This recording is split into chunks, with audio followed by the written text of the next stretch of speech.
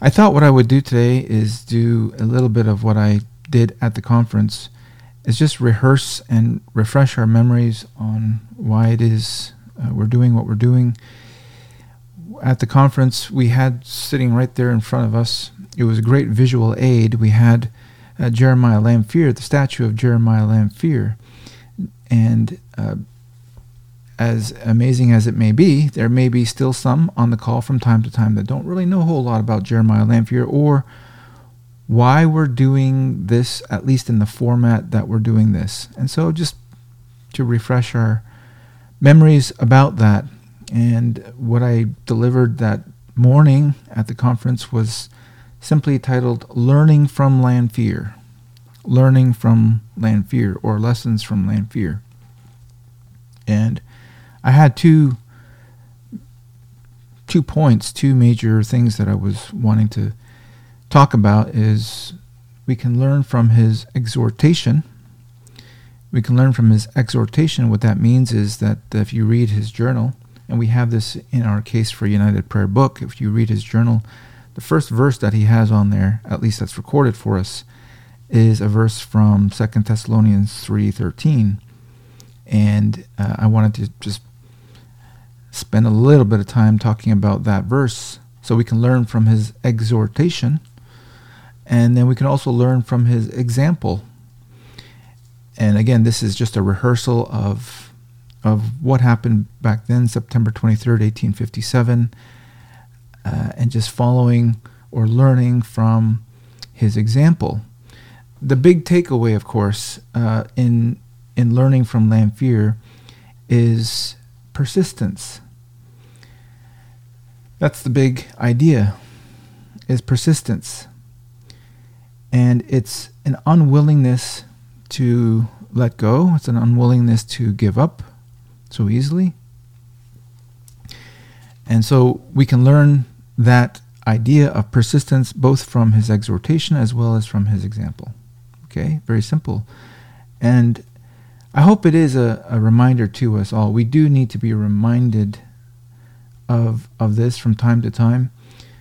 We've been at it almost 1,000 days now, and it is true that the longer you're at something, the more you can forget why it is that we're doing what we're doing. I mean, this is the story, the unfortunate, sad story of most organizations. They start well. You look at Harvard or Yale or Princeton, these institutions, these universities were set up primarily as Bible schools to teach the rising generation back when America was first getting started with the colonies, to teach the rising generation the gospel and how to teach the gospel and how to perpetuate this faith that they've been given.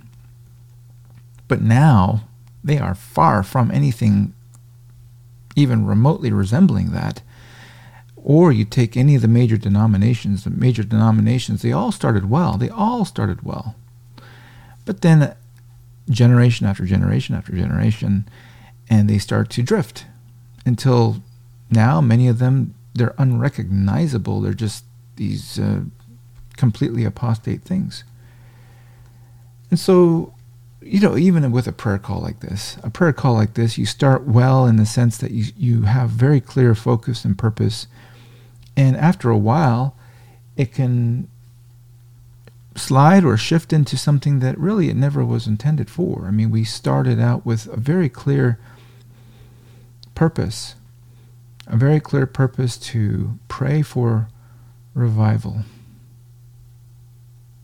That's really what it is. It's simple. We're praying for the revival of religion, in the words of Jonathan Edwards, and for the advancement of Christ's kingdom on earth. Now, that includes absolutely praying for our unsaved loved ones, which is why we took some time a few days back to compile a list. And I hope you remember this. I hope you have that list always handy. I have it in my main notebook here.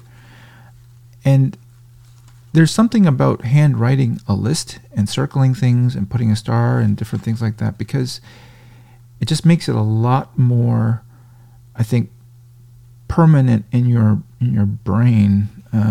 There's a tactile sense when you're writing things out, and then you can remember it a little bit better, versus if it's just, for example, on your phone. If it's on your phone, that's fine, but I'm just saying that I don't really want to distribute this kind of a list electronically. Just, click a button and it's just everybody has it. I'd like for us to be writing it down, and if we need to go through that exercise again, we can do that. But the point simply is that we want to be praying for unsaved loved ones, because it's part of the purpose. It's part of the purpose of the advancement of Christ's kingdom on earth.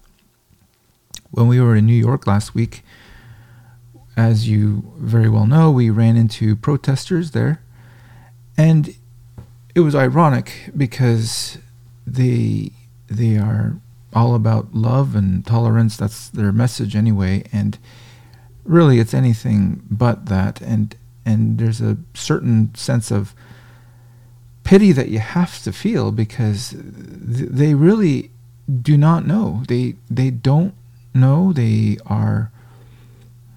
The Bible word is lost. They are lost. They're blind. They don't know. And they're looking for something. I mean, people who are involved in these sorts of groups, they're all looking for something. They're looking for meaning. They're looking for love, and that's just not where it's going to be found. And there has to be at least some degree of pity that must rise up in our hearts. But I was thinking the whole time, many of our children are there. I mean, this is why we had that list, right? They could have been there. And so there has to be pity and a sense of we need to be praying for our children. So this is the purpose of why we're meeting together. Let's never forget it. So let's think about the exhortation from Lanphier, 2 Thessalonians chapter 3, verse 13. In his journal, he writes this verse: "But brethren, be not weary in well-doing." I find that to be, and that's it, be not weary in well-doing. I do find that to be a fascinating way that he starts out the journal. At least that's the way it's recorded for us, because that really is the story of what happened there in 1857. He was not weary in well-doing. He persisted. And we can learn from this verse that well-doing can often lead to weariness. I made this point at the conference that whatever we are engaged in, now we are applying this to prayer, so I may as well just stick to prayer. Prayer is a well-doing. It is a good work. And it can lead to weariness. And this is something that I struggle with all the time. I'm sure many of you do too. It's a weariness to the flesh, especially in the way that we are endeavoring to pray together, because this is not just saying our prayers, if I can say it that way. It's not just running through a list of names and then being done with it. The Bible speaks a lot about prayer in the categories, in the terms of wrestling and of laboring, and there is a real sense of fight that goes on in prayer. And Jesus Christ himself in the garden, with strong crying and tears, he prayed. Prayer it can be a very easy thing in the sense that even a child can do it, but it can be one of the most difficult things as well. It really can. And I think that we from time to time experience that on a call like this, a very laborious thing. And so we can become weary in it, is the point. We can become weary in the well-doing of praying together. And by the way, that's why a lot of churches probably abandon the prayer meetings, because it's just really too hard. It's too discouraging. People don't come out. And so you can only take that discouragement for so long. And you just figure, well, this isn't working, clearly. And so they go on to something else that does, quote unquote, work. But anyway, well-doing can lead often to weariness. God's command for us is be not. It says here, be not weary in well-doing. That is the exhortation from Lanphier to us. That is the exhortation from the Apostle Paul to us. Yes, meeting together like this can be wearisome. There's a great joy in it, but it can be wearisome too. Be not weary in well-doing.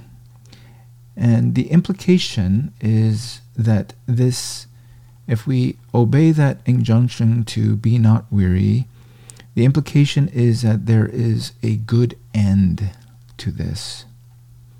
Galatians 6:9 actually finishes the thought for us. Be not weary in well-doing, for we shall reap. One of our brethren brought a wonderful devotion some time ago now on that, Galatians 6:9. We shall reap. We shall reap if we faint not. So, be not weary. And this is not, again, I don't really need to mention this, but this is not just by our sheer willpower or by just brute force, by our own bootstraps. We're going to just do this and do this and do this. No, this is not in the arm of the flesh. This is not some physical endurance thing. We're praying that the Lord will even help us to pray.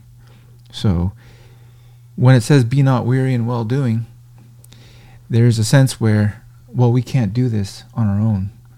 We need the help of God even for that. But that's the exhortation from Lanphier. His first verse, be not weary in well-doing. So that's the exhortation to you. Be not weary in well-doing. It doesn't just apply to prayer, but certainly to prayer. Don't give up praying for your family, your children. Don't give up.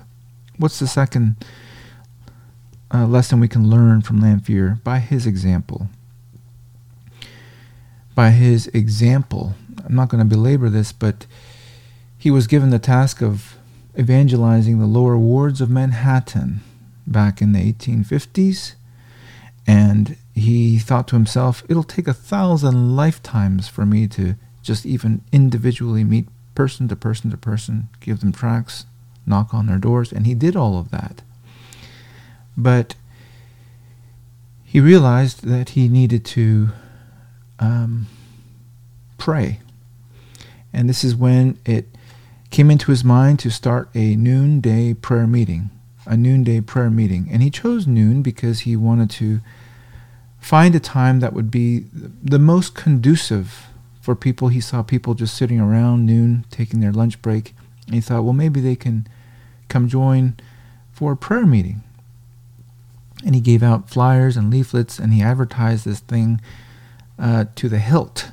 And the day came, September 23rd, 1857, when he flew open the doors of the Old North Dutch Church there on Fulton and William Street. And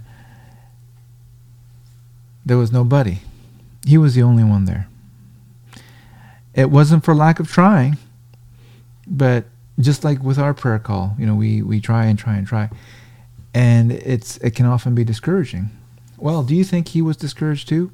I'm sure he was, but he persisted is the point. He was there by himself. As the story goes, he was there by himself for 30 minutes. 30 whole minutes went by. And he was alone. Until one solitary additional individual came climbing up those stairs to join him in prayer. After 30 minutes of silence, there was somebody who joined him. And then after that, there was another, and then another, until at the end of the hour, there were 6 people. Like our prayer meeting when we first started this thing, it was like 6 or 8 people on the call. Well, the rest is history, because after that, they continued having these noonday prayer meetings, which turned into a daily thing. And eventually, there were hundreds of these prayer meetings all throughout New York. They were all packed. Tens of thousands of people would pour into these prayer meetings day by day by day. And the Third Great Awakening came into our history books. It spread throughout the world. And we're still talking about it to this day. Now that's the way I see it, is the 30 minutes of silence that changed the course of history. You see, he could have given up after minute 10, thinking, well, clearly nobody is going to show up. Or certainly by minute 15, minute 20, minute 25. Clearly. We tried. If he had given up, and if he had said, well, we tried, and just went home, then it wouldn't have happened the way it happened, would it? But there were 30 minutes of silence, 30 minutes of persistence, and it really changed the world. And the application that I made at the conference was, you may be at minute 29, wherever you are, whether it's the attempt to gather God's people to pray, or in some other work that you're in. I applied it to ministers because you had a lot of pastors there. Perhaps they're at minute 29 and they're about to throw in the towel. The message is persistence. Don't give up. Don't grow weary. Don't faint. If Lanphier left, then we wouldn't be talking about this today. And the temptation for us always is to give up in prayer, whether it's this particular format or not. Again, that's not really the point. The point is giving up in prayer, period. Don't give up in prayer. Remember when the disciples asked the Lord, teach us to pray. What was his main thrust of the parable? It was the unjust judge and the widow. The whole point of that parable is the importunate, persistent asking of the widow to the unjust judge. And what was the Lord teaching us to pray for? Teaching us to pray for the Holy Spirit. That's what we're praying for. We're praying for the Holy Spirit. If ye, being evil, know how to give good gifts to your children, how much more shall your heavenly Father give the Holy Spirit to them that ask him? So, what can we learn from Lanphier? From his exhortation in 2 Thessalonians 3:13, be not weary, brethren. Be not weary in well-doing. And also from his example. He didn't give up, and neither should we give up in the place of prayer. Simple, right? So let's seek the Lord now. Amen.